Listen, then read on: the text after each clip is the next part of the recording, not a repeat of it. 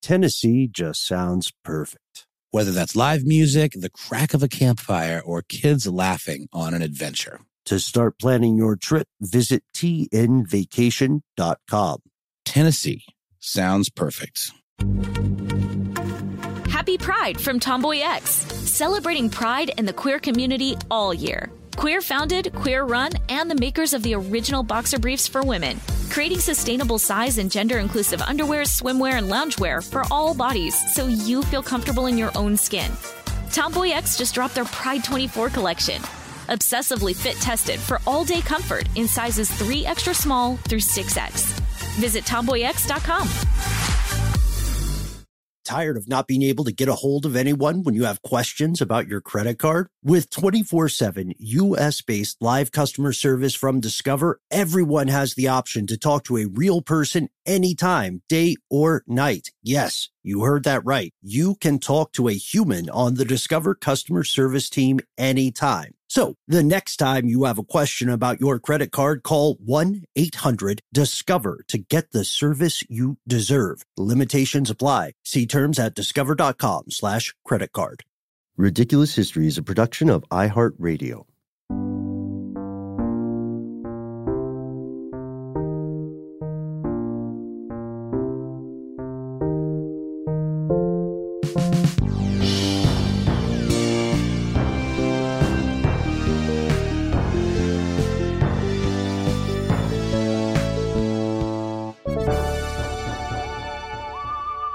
Welcome back to the show, Ridiculous Historians. Thank you, as always, so much for tuning in. Shout out to the man, the myth, the legend, super producer, Mr. Max Williams. Hey, yo. What was the other one? It was Hoorah. Hoorah. Hoorah, hoorah. And huzzah. And huzzah. And Ataski! That's right. Huzzah is the one where if you're like a knight in something, that's your rallying cry. Mm-hmm. Yeah, and you and I both will occasionally throw it in an email. No doubt. Yeah. It's part of the culture of how stuff works. Yeah, I'm Ben Bolin. You're Noel Brown. Big shout out to How Stuff Works, man. We've been doing this for a while. It's crazy that we haven't gotten to this story earlier. Mm-hmm. What's a good, for our folks playing along at home, what's a good recap? Yeah, well, first of all, listen to episode 1. That gives you this is a really backstory-rich tale here. So I think we did our due diligence there, teased a little bit about some of the incredible interactions between the U.S.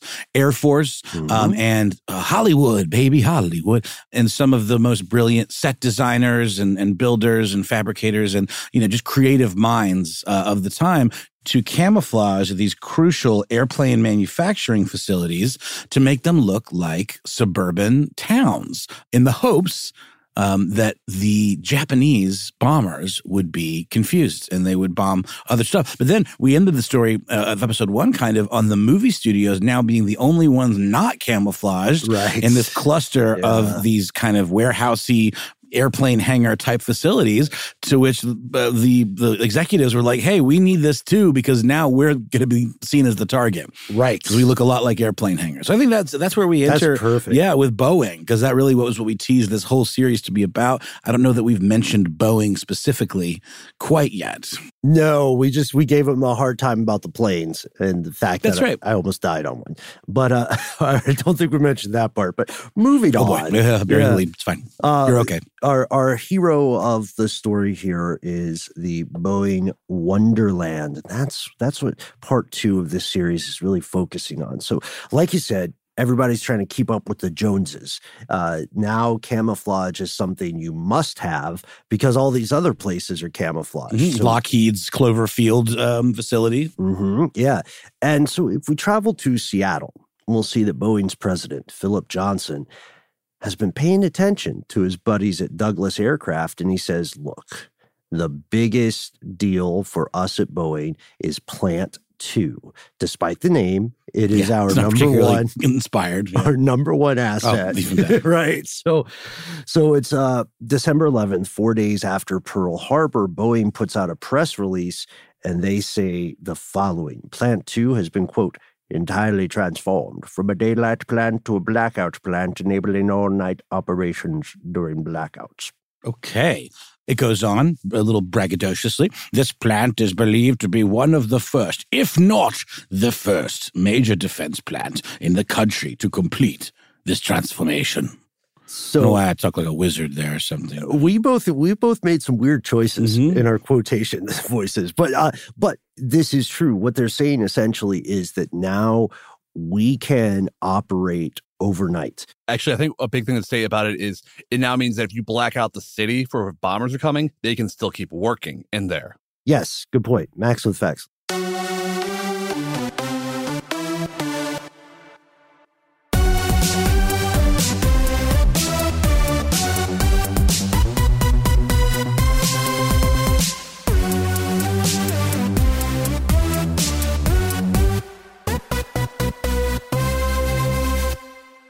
Oh, there it is. There it is. Poetry. It's a big deal, because they need to be, as we mentioned in episode 1, the goal that FDR had set for the number of bombers that he wanted in their fleet, is that what you call it, in the sky, was insane. 50,000, I believe. Right. So they didn't have a moment to spare. And we also know that the Boeing News Bureau came out with a report about this and said, well, they released it on April 1st, 1942, but it was not an April Fool's Day joke. What they were describing to the public at large was the urgency created by the Pearl Harbor attack. And they said, look, we're not going to waste any time. We are getting everybody together that we can to help us do this blackout transformation. We're going to have a painting party. We'll have a painting party. Yeah. And when we say blackout in this situation, we are referring literally to blacking out the building, right? Like painting it as dark a color as humanly possible. I don't think they had that, like the blackest paint ever to exist at that point. But just, regular old black paint would probably do the trick. And then that, created a shroud around which they could build the thing that was, meant to catch the eye. Exactly. And again, these enemy bombers will be hunting with their own eyesight. That's right. So it makes sense to black everything out and reduce the amount of light the factory is emitting. Funny, though, to think about it today with like advances in GPS technology and imaging, stuff like this wouldn't really work, would it? You'd be able to kind of see the shape or kind of know what you were looking at a little better if you had certain types of radar technology or like satellite, imagery. But I mean, even that, there are obviously ways that the military does their best to, camouflage their stuff to those kinds of things. It'd be a different type of job though, right? Yeah, exactly. And so Boeing is already blacked out as a factory. The windows are painted and et cetera. But they needed to do more. And so in May of 1942, the Corps of Engineers takes on this project. They say, we're going to camouflage this factory in addition to having it blacked out. And again, shout out to Bill Y., who wrote some fantastic research on this. So to accomplish this camouflage, our top talent in the world of military camouflage, the amateur magician, Omer, sends one of his boys from Hollywood, a guy named John Stewart Detley, art director. He sends this guy over to the Boeing plant. He had pulled him from MGM, from the whole experiments they were doing back on the lots. I just want to add one little thing before we get into the actual full camouflage. The blackout situation with the paint, where they was an all hands on deck. Apparently, they required about 4 miles of air hose in order to allow for the operation of spray guns. So we don't have this exact, square footage or the number of windows that they painted over. But if that's any indication, this is a huge job and a massive feat to accomplish in a couple of days. So now we're on to, the business at hand, like to really make this building look like something else. Yeah, absolutely. That's the idea, right? And so Detley is living this Hollywood dream. He's got a cool job that everybody wants. He has, that degree in architecture.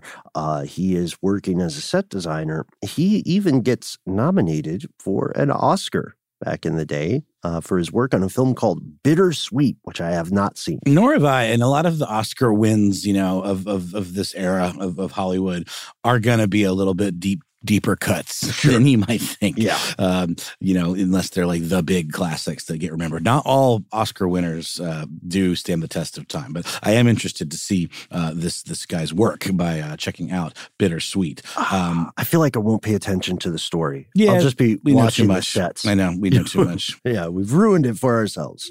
And the stars of that, I'm also not particularly familiar with, Jeanette MacDonald and Nelson Eddy. You know Nelson Eddy. I don't know Nelson. Okay, I don't either. I just thought if I said it with enough panache. Yeah, you almost had me there. But in 1940, Dudley is only 32 years old, and he actually, like you said, living that Hollywood dream, marries an ingenue by the name of Constance Ockelman. Love it. It's a great old school Hollywood name.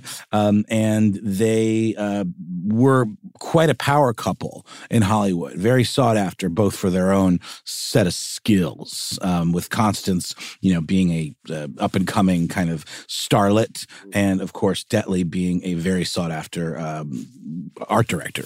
Question for both of you guys. Mm-hmm. Do you think a 32-year-old man should marry an 18-year-old? A little weird. I don't know. What's the formula? Isn't there a formula? Not as bad as Charlie Chaplin. Oh, we know that's for sure. No, that guy had a darkness to him. I mean, 32, 18, I mean, yeah, this is a really cringe. Isn't it half your age plus 7? Half your age plus 7 is that I feel is weirdly misogynistic. It is. I'm just saying it is a thing people say. I was talking to a guy not that long ago, like a friend of mine. He's in his like mid-20s. Okay. And he's on Tinder. He's looking at like all these 19-year-old girls. I'm like, dude, like, he's like, well, I'm only like 6 years older than them. I'm like, yeah, man. We're like, I don't know. A teenager, that's like a lot happens in that 6 years, though. Yeah. Anyway, I hesitate to pass judgment. I was just curious on you guys' take. We do know that regardless of an age difference, they had a good union, right? Mm-hmm. They seemed to get along famously, very much in love. Constance changes her name to Veronica Lake. Oh, I've heard her. She becomes a pinup girl. Wow. For World War II. Quite a looker. That's right. She was sort of like the Shawshank Redemption, the poster of Betty Davis, I think. This is of that same kind of, ilk, I guess, of, massively sex symbol-y type starlets. People are painting her on planes. That's right. Yeah, that's right. So her husband reports for duty in Seattle around this time. He gets pulled by Omer away from Hollywood. And when he gets to Seattle, everybody's very concerned about the Japanese occupation of those Alaskan islands we mentioned earlier. Mm-hmm. And they said, look, it's only a matter of time before we get attacked here in Seattle. We need you to get this Boeing plant, camouflaged quick, fast, and in a hurry. We need you to camouflage the entirety of 26 acres. Happy Pride from Tomboy X, celebrating pride and the queer community all year. Queer founded, queer run, and the makers of the original boxer briefs for women, creating sustainable size and gender inclusive underwear, swimwear, and loungewear for all bodies so you feel comfortable in your own skin. Tomboy X just dropped their Pride 24 collection. Obsessively fit tested for all day comfort in sizes 3 extra small through 6X. Visit tomboyx.com. This episode of Ridiculous History is brought to you by Snagajob. Snagajob is where America goes to hire, with the deepest talent pool in hourly hiring. With access to over 6 million active hourly workers, Snagajob is the all-in-one solution for hiring high-quality employees who can cover all your needs on demand, temp to hire, part-time, or full-time. You name the position: warehouse worker, retail associate, grocery store clerk, fitness trainer, baker, stylist, bellhop, podcast producer. Yeah, Snagajob's got a worker for that. With their easy-to-use platform, you're able to seamlessly post and fill available positions quickly with a dedicated customer support team to provide all the help you need along the way. Kind of nice knowing you have a talent pool like that in your own backyard, right? Snagajob is the partner you need to keep your business running smoothly. Visit snagajob.com or text SNAG to 242424 to talk to an expert. Snagajob.com, where America goes to hire. This episode of Ridiculous History is brought to you by Mint Mobile. You know, Ben, I got to say, one of the best parts about spring cleaning is that post-clean clarity you get where you're like, man, how have I been living like this? What's wrong with me? You're right, Noel. It's kind of like when you find out you've been paying a fortune for wireless when Mint Mobile has phone plans for $15 a month when you purchase a 3-month plan. It's time to switch to Mint Mobile and get unlimited talk, text, and data for $15 a month. To get this new customer offer and your new 3-month unlimited wireless plan for just $15 a month, go to mintmobile.com/ridiculous. That's mintmobile.com/ridiculous. Cut your wireless bill to $15 a month at mintmobile.com/ridiculous. $45 upfront payment required, equivalent to $15 a month. New customers on first 3-month plan only. Speed slower above 40 gigabytes on unlimited plan. Additional taxes, fees, and restrictions apply. See Mint Mobile for details. Detley's crews did this with the help of the Seattle District of the Army Corps of Engineers. And that was helpful because this particular structure was a different kind of roof situation than they'd been used to at some of the other airplane facilities, as well as, the Hollywood studios. You could picture those, right? Flat roofed, kind of regularly shaped rectangles. Right. Yeah, they have to deal with what's called a sawtooth roof. Think kind of like stepped down like a ziggurat. It's an uneven surface, varies as much as 35 feet. So to build this, you got to put in other platforms. You have scaffolding. You also have to have a sprinkler system over the entirety of the 26 acres. Overall, this structure is going to weigh in with 555 tons of steel and 500,000 feet of wires, just support wires to make the houses look real. That's a really good point, Ben. And I do just want to mention that, as brilliant of an idea as camouflaging these places as, suburban or like civilian areas are, it's not like war totally precludes the bombing of civilian areas. So there could well have been some collateral, damage to these places, despite maybe they weren't targeting it, but maybe something fell nearby and there could have still been a fire, in some of these elaborate roofing situations. So that's why they had to have that sprinkler system. Mm-hmm. And so travel with us to what was increasingly being called Wonderland because of the variation in the height of those structures that they were building on top of. There were a lot of very steep hills in the area. It's kind of like San Francisco. So there were 3 major streets, major fake streets. There were alleys, there were driveways. This was immersive. They even named the streets. Why did they name them? I guess it's just for morale. A bomber pilot's not going to be able to read this stuff, but they had names like Synthetic Street and Burlap Boulevard. Wow.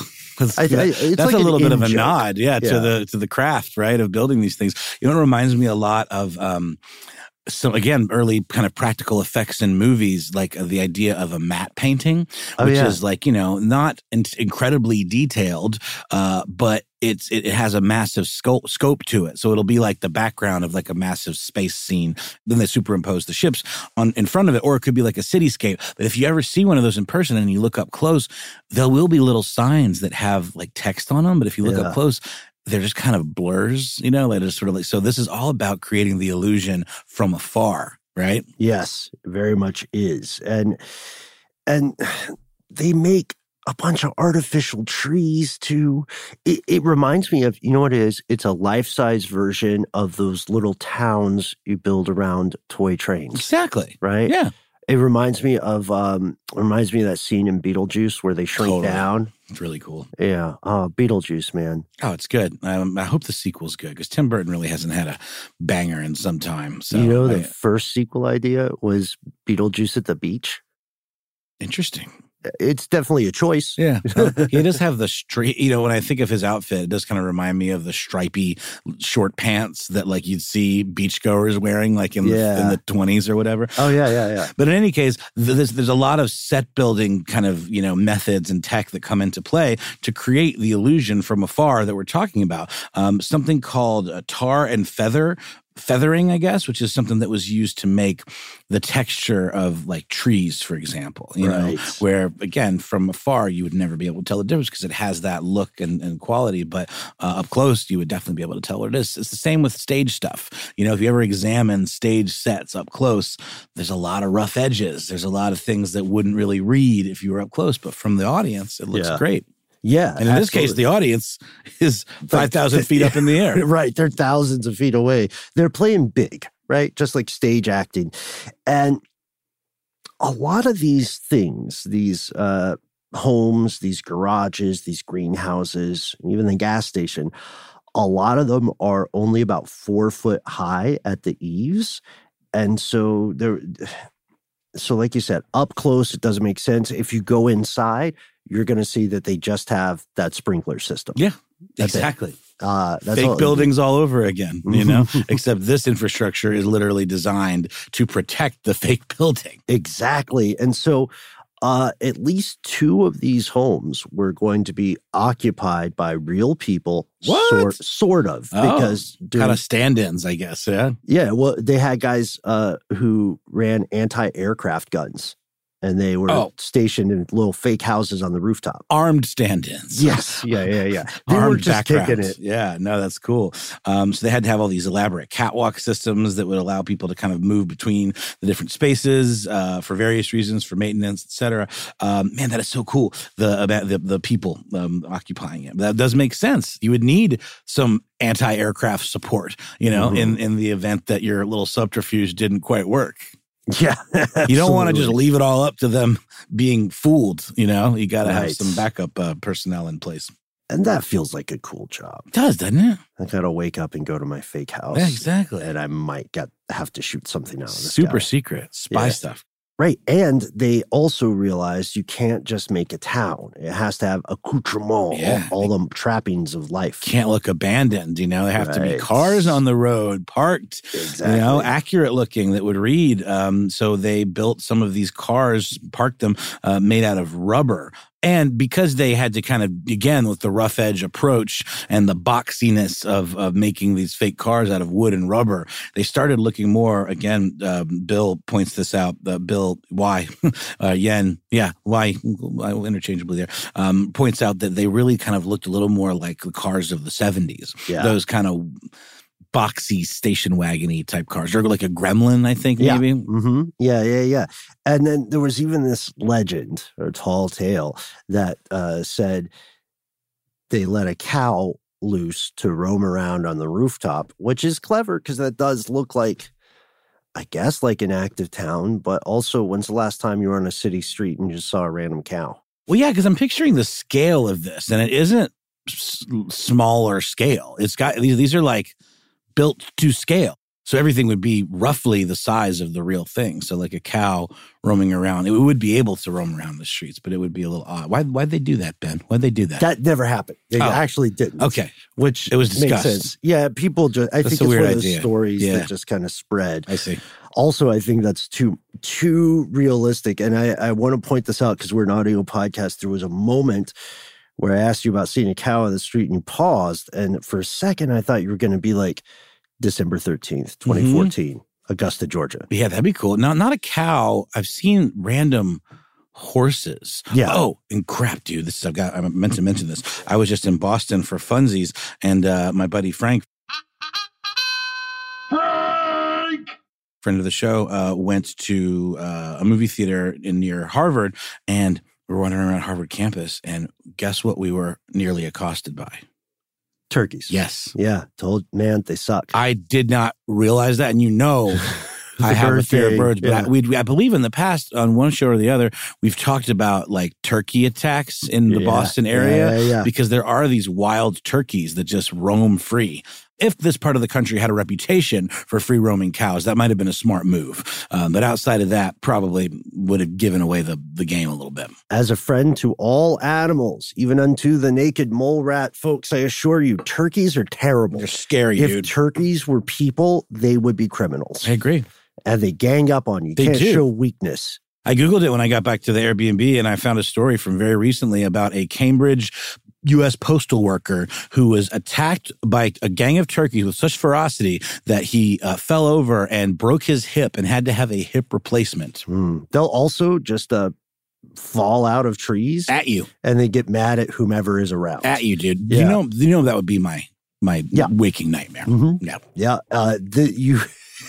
You feel the way you feel about turkeys is the way the U.S. feels about Japanese invasions. That's fair. You're like, at any moment, the other shoe's going to drop. Bro, if I was standing on that beach waiting for that shoe to drop, looking for something coming at me on the horizon, my, like, the traveler moment in Ghostbusters where I'm picturing, whatever the thing is that comes for me, it would be turkeys. Yeah. But my goal would be not to picture anything. But what would come into my head, that would terrify me would be giant turkeys coming. They're just at me. absolute pieces of trash.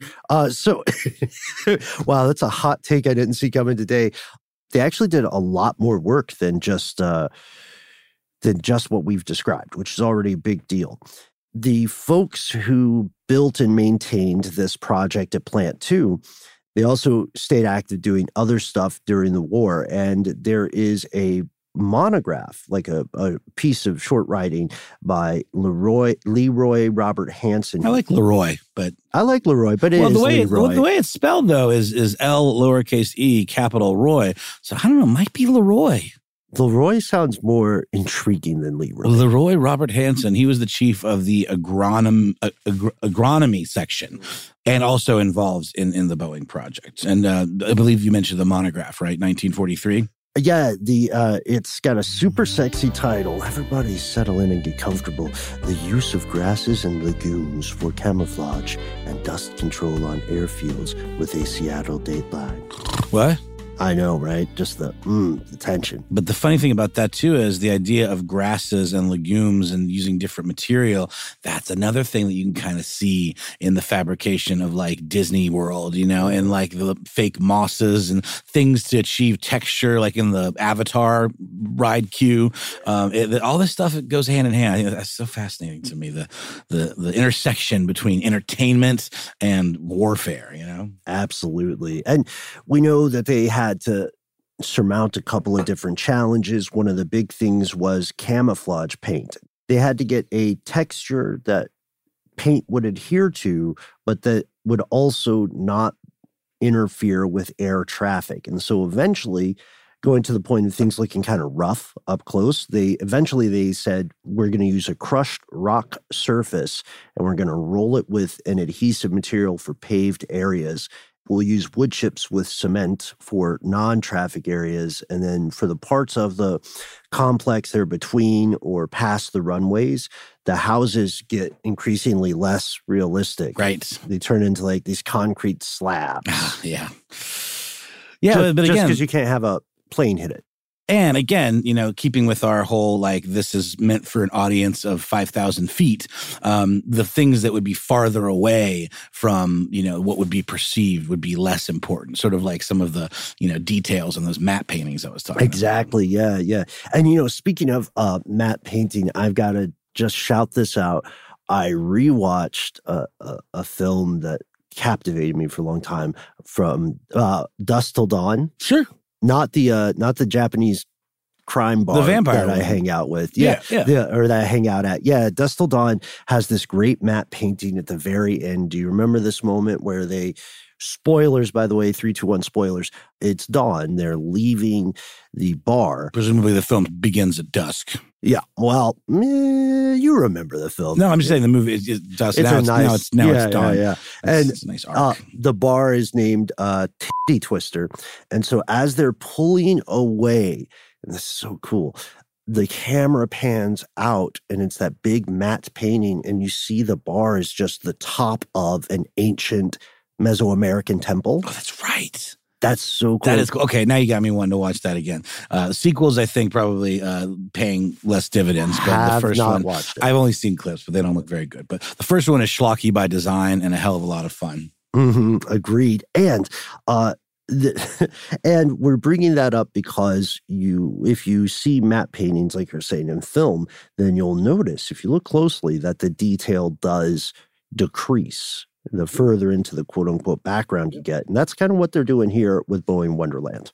But to the title of that, the absolutely captivating title of that monograph we talked about, they would decorate these quote-unquote lawn areas and vacant lots with actual grasses and weeds designed by the members of Leroy Hansen's agronomy team. Mm-hmm. Yeah, we're falling into it. We're calling them Leroy. Mm-hmm. Oh, yeah, we have to. It's just so class. It's like the Roy. Oh, yeah. It's like the Rob Roy.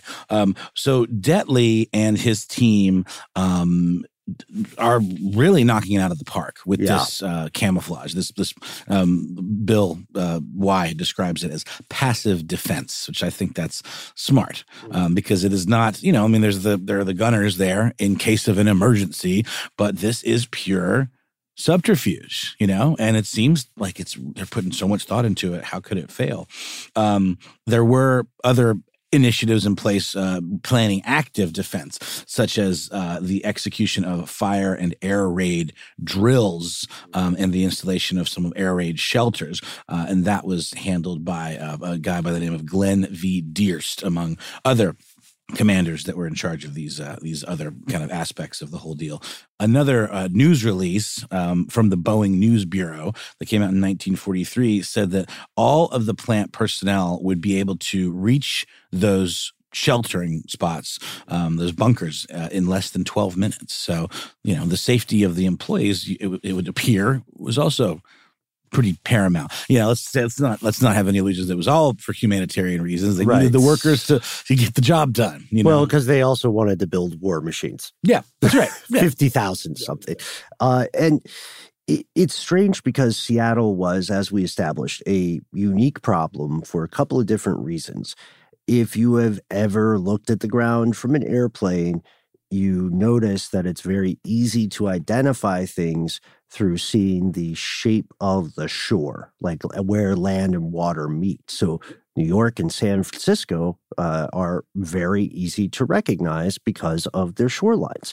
Des Moines or Topeka is different because their appearance is defined by rivers and bays.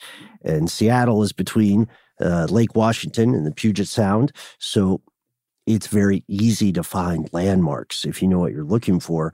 And for this reason, our buddy Detley says, we're going to have to do some more stuff with this Boeing project. We're going to camouflage the employee parking lots. They're just too big and too obvious. We're also going to cover sections of other adjacent land. And we might need to make a fake river. Yeah, because to your point, this is a feature that would be necessary to sell the illusion, not necessarily that Japanese bombardiers were intimately familiar with the geography of the United States, but, to make it ring true, to make it read as a successful illusion, the way that stuff's laid out is really, really important. Yeah, agreed, right? And again, lives are on the line here. The future of the world actually depends on this camouflage plan, even if it sounds silly. So he has this plan. He's going to reroute the Duwamish River. They never actually do this because here's the pickle. And Max, we were all talking about this off air too, man. Here's the pickle. There were not any further camouflage projects after 1943 because by the time they built this stuff out, the course of the war had shifted. Yeah. Happy Pride from Tomboy X, celebrating pride and the queer community all year. Queer founded, queer run, and the makers of the original boxer briefs for women, creating sustainable size and gender inclusive underwear, swimwear, and loungewear for all bodies so you feel comfortable in your own skin. Tomboy X just dropped their Pride 24 collection. Obsessively fit tested for all day comfort in sizes 3 extra small through 6X. Visit tomboyx.com. This episode of Ridiculous History is brought to you by Snagajob. Snagajob is where America goes to hire with the deepest talent pool in hourly hiring. With access to over 6 million active hourly workers, Snagajob is the all-in-one solution for hiring high-quality employees who can cover all your needs on demand, temp to hire, part-time, or full-time. You name the position: warehouse worker, retail associate, grocery store clerk, fitness trainer, baker, stylist, bellhop, podcast producer. Yeah, Snagajob's got a worker for that. With their easy-to-use platform, you're able to seamlessly post and fill available positions quickly with a dedicated customer support team to provide all the help you need along the way. Kind of nice knowing you have a talent pool like that in your own backyard, right? Snagajob is the partner you need to keep your business running smoothly. Visit snagajob.com or text SNAG to 242424 to talk to an expert. Snagajob.com, where America goes to hire. This episode is brought to you by eBay Motors. eBay Motors is here for the ride. Noel, do you remember your favorite car? Well, yeah. It was an Eddie Bauer edition Ford Explorer. Oh, that's cool. I just remember it was my dad's. I was a hand-me-down car kind of kid. Dad would buy a new car. I'd get that car. And I just remember feeling so awesome being up above everybody, like I was in Mad Max or something, you know? I had a lot of land yachts that I loved. I had Pontiac Bonnevilles. Right? Oh, I never had an El Camino. My dad had one, and that was a real interesting use of our collective time, keeping that thing running. But I think these cars all kind of speak to us because they were such a fundamental part of our lives. Do you remember when I had that Monte Carlo? That's what I meant. I said El Camino, and I meant Monte Carlo. I miss it so. The Monte Carlo was tough. I had a series of Monte Carlos, and the last one, God bless it, I had to learn a lot about car maintenance just to keep that guy running. Totally. But it still was like a perfect fit. It's almost like finding your true love. Like when you recently got a car a few years back now. Oh, man. And funny you should say that. That particular perfect fit was the Honda Fit, which I love dearly. But, Ben, it's getting a little long in the tooth. And while it's been incredibly reliable up to now, it's getting to that age where I might have to start looking for some parts here and there to keep it running. Mm-hmm. And that's where eBay Motors comes in. With over 122 million parts, you can make sure your number one ride or die stays running smoothly. Brake kits, LED headlights, roof racks, bumpers, whatever your baby needs, eBay Motors has it. And with eBay Guaranteed Fit, it's guaranteed to fit your ride the first time, every time, or your money back. Plus, at these prices, you're burning rubber, not cash. So keep your ride or die alive at ebaymotors.com. Eligible items only. Exclusions apply. It's kind of like when it's like, imagine, we both love cooking projects. Imagine cooking something really involved that takes hours, and right as you're about to pull those beautiful slow-cooked ribs out of the oven, your partner or your friends show up and they brought takeout. Yeah. KFC. Right. And you're I like, love KFC in Japan. I tried. Right. Well, that's the thing, though, too, where we almost don't have any way of knowing exactly how effective this stuff was. Yeah, good point. Because of exactly what you said. And when we say the war shifted, does that mean it became more of a ground offensive, or it just what had? No, obviously not. And I wouldn't say that. What was it about the tactics that changed? Well, by that point, Japanese forces had been driven from those Aleutian Islands, and they were increasingly on their heels. So they were much less likely to take an offensive posture. Got it. Or to be able to do so, right? Ben, check my dates. Guadalcanal was like 43, correct? I believe that's correct, yeah. That's like the first really big offensive, because by this point in the war, the Japanese weren't really bringing the fight to the United States. The United States were bringing the fight to them because... Right, the island hopping and stuff. So the fear, the overwhelming paranoia of 1942 starts to fade. People are feeling a little, now they're just safer, a little nervous. Mm-hmm. But then eventually that fades too, and they say, okay, that was a crazy couple of years, huh?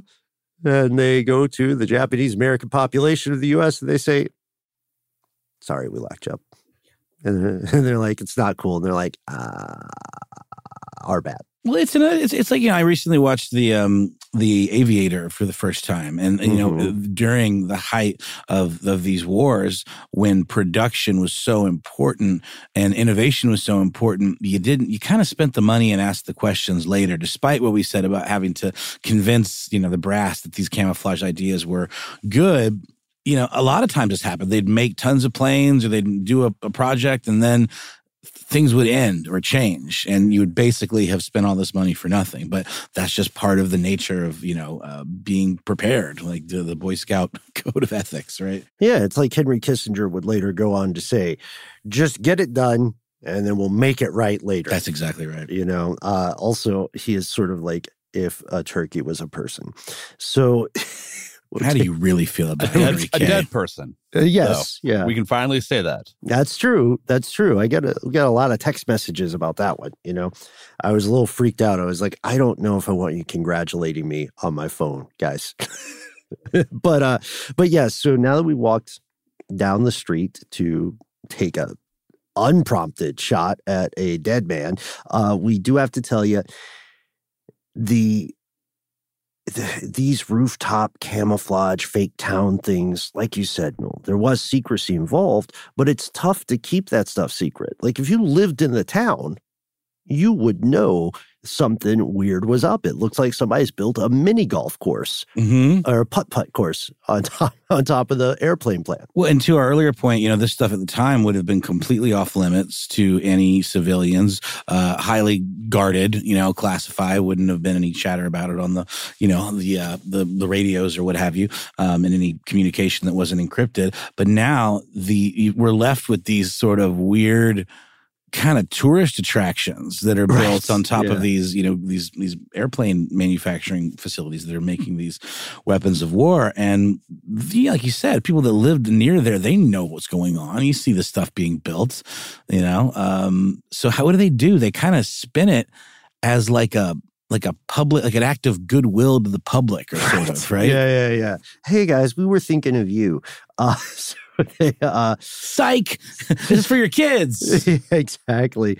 On July 17th, around a month before the Japanese government officially announces unconditional surrender, the Army Corps of Engineers says, look, we've already sent out some contracts to private entities. They're going to dismantle these fake towns. We're not going to keep these around too long. They are no longer relevant. So, for instance, like a company out of LA called LB Cotton Company, they got paid a little less than $250,000 to take apart the Boeing Wonderland within 150 days. So, all told, we're looking at a cost of $2 million. Right, $2 to $3 million. Did we mention that, like, setting foot on these fake roof, top attractions prior to this would have been a serious crime? Oh, we didn't. Yeah, we should. Yeah. I mean, again, because of the levels of classification and the secrecy around it, and the fact that you could accidentally get yourself probably blown up by a gunner. Yeah, this would have been a big deal. And then within the course of a couple of months, the tide turned, and now it's like this almost tourist attraction, and it goes from that to being very little memory of it, having ever having existed. Right. Were you able to find any photos from this brief period of photo op time? We have just a few. If you go to, and we mentioned this in part one, if you go to rarehistoricalphotos.com. That's right. I remember that old chestnut. Yeah. I mean, we went deep on this one, but if you go to Rare Historical Photos, and shout out to Max for finding this, you'll see a couple of different still photographs where you can kind of see the edge of a roof with the fake trees and the planes beneath, and then you can see one guy walking around this uncanny valley town. Trees look weird. The trees look like they're made of polygons or something, like a bad 90s sim game. This is like a Sega Saturn version of a town. But again, from a distance, these would have looked like trees, I mean, they knew what they were doing, man. This is super interesting stuff. The grass looks like grass. The snozzberries taste like snozzberries, And then you really, folks, to get a sense of this, both the size of it and the weird scale of the buildings, check out this article. You can see a couple standing next to the plywood paneled house. You see a little scale kind of. Yeah, see how short the houses are. You can see those hills we talk about because of the uneven sawtooth roof. Okay, so I had said something earlier about how everything was kind of to scale, and I think maybe we buried the lead on this. I'm sure we mentioned it, but yeah, they're like squat looking, know, because again, from a height, you wouldn't be able to tell. As long as they were wide enough, you wouldn't really be able to tell how tall the houses were, because all you're seeing is the flat parts or the parts that are, peaked. So it's brilliant. As long as the scale of the width and the length were right, the height didn't really matter. So they're these funny little kind of dwarf houses. Exactly. Like Chick-fil-A. Oh man, that was such a cool thing. So here's a photo that I saw that I did not even think about this until right now, but I was scrolling through the photos, and it's the people walking outside of a building going to another building, and above them is still the town, because of course you have to have the town going over all of it. I'm like, I didn't think, because it's not just like one big building, it's a giant campus. I mean, one thing I was in Seattle late last year, and my buddy and I, we kind of did like a loop. We went across Mercer Island and stuff like that, and came down, and we came up like, through like the south side of like Lake Washington, and that's where a lot of the, aviation stuff in Seattle was built and where it is still today. And I was going through, I'm like, man, this is like, we didn't have enough time. It was very like short trip there, but I'm like, man, next time we're here, I want to go check out all the Boeing stuff here. Yeah. Sure. Yeah. And this is also, this is where we see a really strange and neat thing. So it's an open secret. People aren't allowed around these mystery towns. But now that they are irrelevant and people have worked so hard on it, we get the sense that a lot of people said, well, we should at least let people know we did something. That's right. Guys, we worked so hard on our art project. Who knows? There might be another world war coming down the line where we need to do this again. We need to sort of patent our idea at the very least in the court of public opinion. So Boeing and Douglas Aircraft are like, okay, we're going to at least do some photos, guys. We built out these elaborate sets. So they got a bunch of female employees and said, get to the rooftop, stroll around. Yeah, that's what we're looking at, right? Yeah, act like you're in a regular American suburb. And then these pictures get published in Boeing News and Douglas Air View and Boeing Magazine, and they get published. Look what we did. Right as this stuff is being torn down, and within a few months, it's back to a regular rooftop. Also, by the way, John Stuart Detley, the creator of Boeing Wonderland, he is Hollywood bigwig, art director, husband to the stars. He's starting to have a tough time too. Right, yeah. The star in question, Veronica Lake, sex symbol, icon, movie star. Their relationship began to disintegrate, and it actually ended 3 months after she had an unfortunately terminated pregnancy. She actually, I believe, took a tumble and while filming, and that led to a miscarriage. And Detley, he kind of had peaked, it would seem. He was never able to kind of reestablish himself in the film industry and didn't go back to California for 20 years. And then he married another woman named Virginia Crowell. And, let's not forget, he did have a background in architecture after all. Right. So he did become a pretty well-regarded architect in Seattle. Mm-hmm. And eventually, unfortunately, he loses a second young child. Their 3-year-old passes away. They leave Seattle after that point. They spend time in Hawaii and Baltimore before settling in Southern California. While this is happening, the blackout paint is being stripped from the factories all up and down the coast. And even John Francis Omer, the magician and camouflage enthusiast, has retired. This end of an era. End of an era indeed. And you can find people who still study this, like Bill Yen or Yene. You can also find folks like Mike Lombardi, who has an amazing job. I can't remember who I was talking with my one of my sketch comedy buddies, Simon, about this. A lot of big companies have a corporate historian, and your job is just to be the nerd who knows about stuff. I would love that job. Depends on the company, though, right? Yeah, like a candy factory, a Wonka thing, that'd be nice. Unless the background involves, the appropriation and abuse of indigenous people. Yeah. Did you read the original book, the Roald Dahl book? It's a little problematic the way they're addressed. Intensely problematic. Because they're basically pygmy, African, indigenous people. Also, if you want to learn more about Roald Dahl's dark side, I highly recommend this book, George's Marvelous Medicine. Yeah, I have read that one. It's a shorter one. It's a quick read, but it is pretty dark. Yeah. He has a handful of those sort of more young adult kind of ones. It's a book where, just so you know, folks, if you want to be like the cool parent or the cool uncle or aunt or something, when the kid's old enough, introduce them to stuff like Edward Gorey and George's Marvelous Medicine. This kid, his parents leave to go shopping or something, and he decides that he's going to kill his grandmother. Okay. That's how it starts. You need to say no more. Also, I remember one that probably did not age well is called The Twits. Oh, gosh, I forgot about that. That's a pretty rough one in terms of it's, let's just say, lampooning of what today would be considered mental health concerns. Yes. Yeah, absolutely. But we also have an episode about Roald Dahl and his time as a fighter pilot himself, and how it's entirely possible that his good friend Ian Fleming based a lot of the aspects of the James Bond character on Roald Dahl. Mm-hmm. Yeah. And our corporate historian for Boeing, Mike Lombardi, he remains amazed in interviews. He's saying, look, we've got almost a century's worth of making great airplanes. You would think that most people asking us about the history of Boeing would ask about things like the B-17 or the 747. But nope, the most popular subject is the neighborhood on top of Plant 2.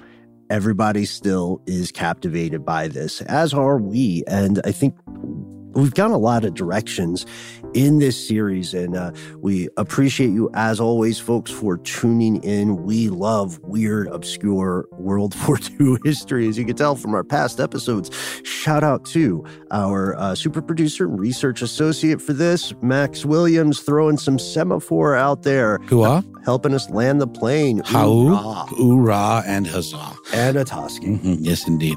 And thanks to Nathan Atoski for keeping our marketing ducks in a row. Yes. Our podcasts. Yes. And thanks to Jonathan Strickland, a.k.a. The Quister. Thanks to A.J. Jacobs, a.k.a. The Puzzler. And thanks to... Let's see, who else? Oh, Alex Williams. Alex Williams composed our theme. Chris Frostiotis and his wizard beard. Eves Jeff Coates, both of them here in spirit. And thanks to you, Ben, for allowing us to be each other's wingmen. And also... Can I be the Iceman? I thought you wanted to be the Bagman. Well, I just meant in our Top Gun kind of scenario. Oh, okay. I've never seen Goose. Top Gun. I don't know either. I just know there's a character named the Iceman. As long as I can be your Huckleberry. You're always my Huckleberry. That is such a cool line. Pie, not thin. Mm-hmm. I think we got it. I think we do. We'll see you next time, folks.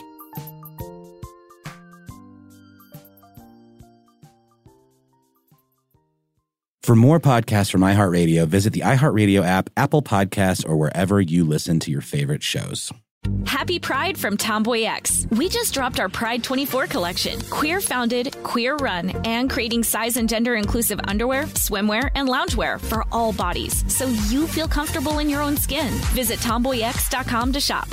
This episode of Ridiculous History is brought to you by Avalon Waterways. Ben, are you in major need of a vacation right now? Noel, you're a mind reader. I am, and aren't we all? We are. While cruising remains popular, there's something big happening in the industry, and that is, my friend, smaller ships. True story. The intimate ships of Avalon Waterways can go where the big ships can only dream, through winding passageways of rolling vineyards and castled hills into the heart of timeless cities and storybook villages. That sounds like a delight. See how Avalon's smaller ships promise greater discoveries, fewer people, and more of everything. Limited time special offers await at avalonwaterways.com.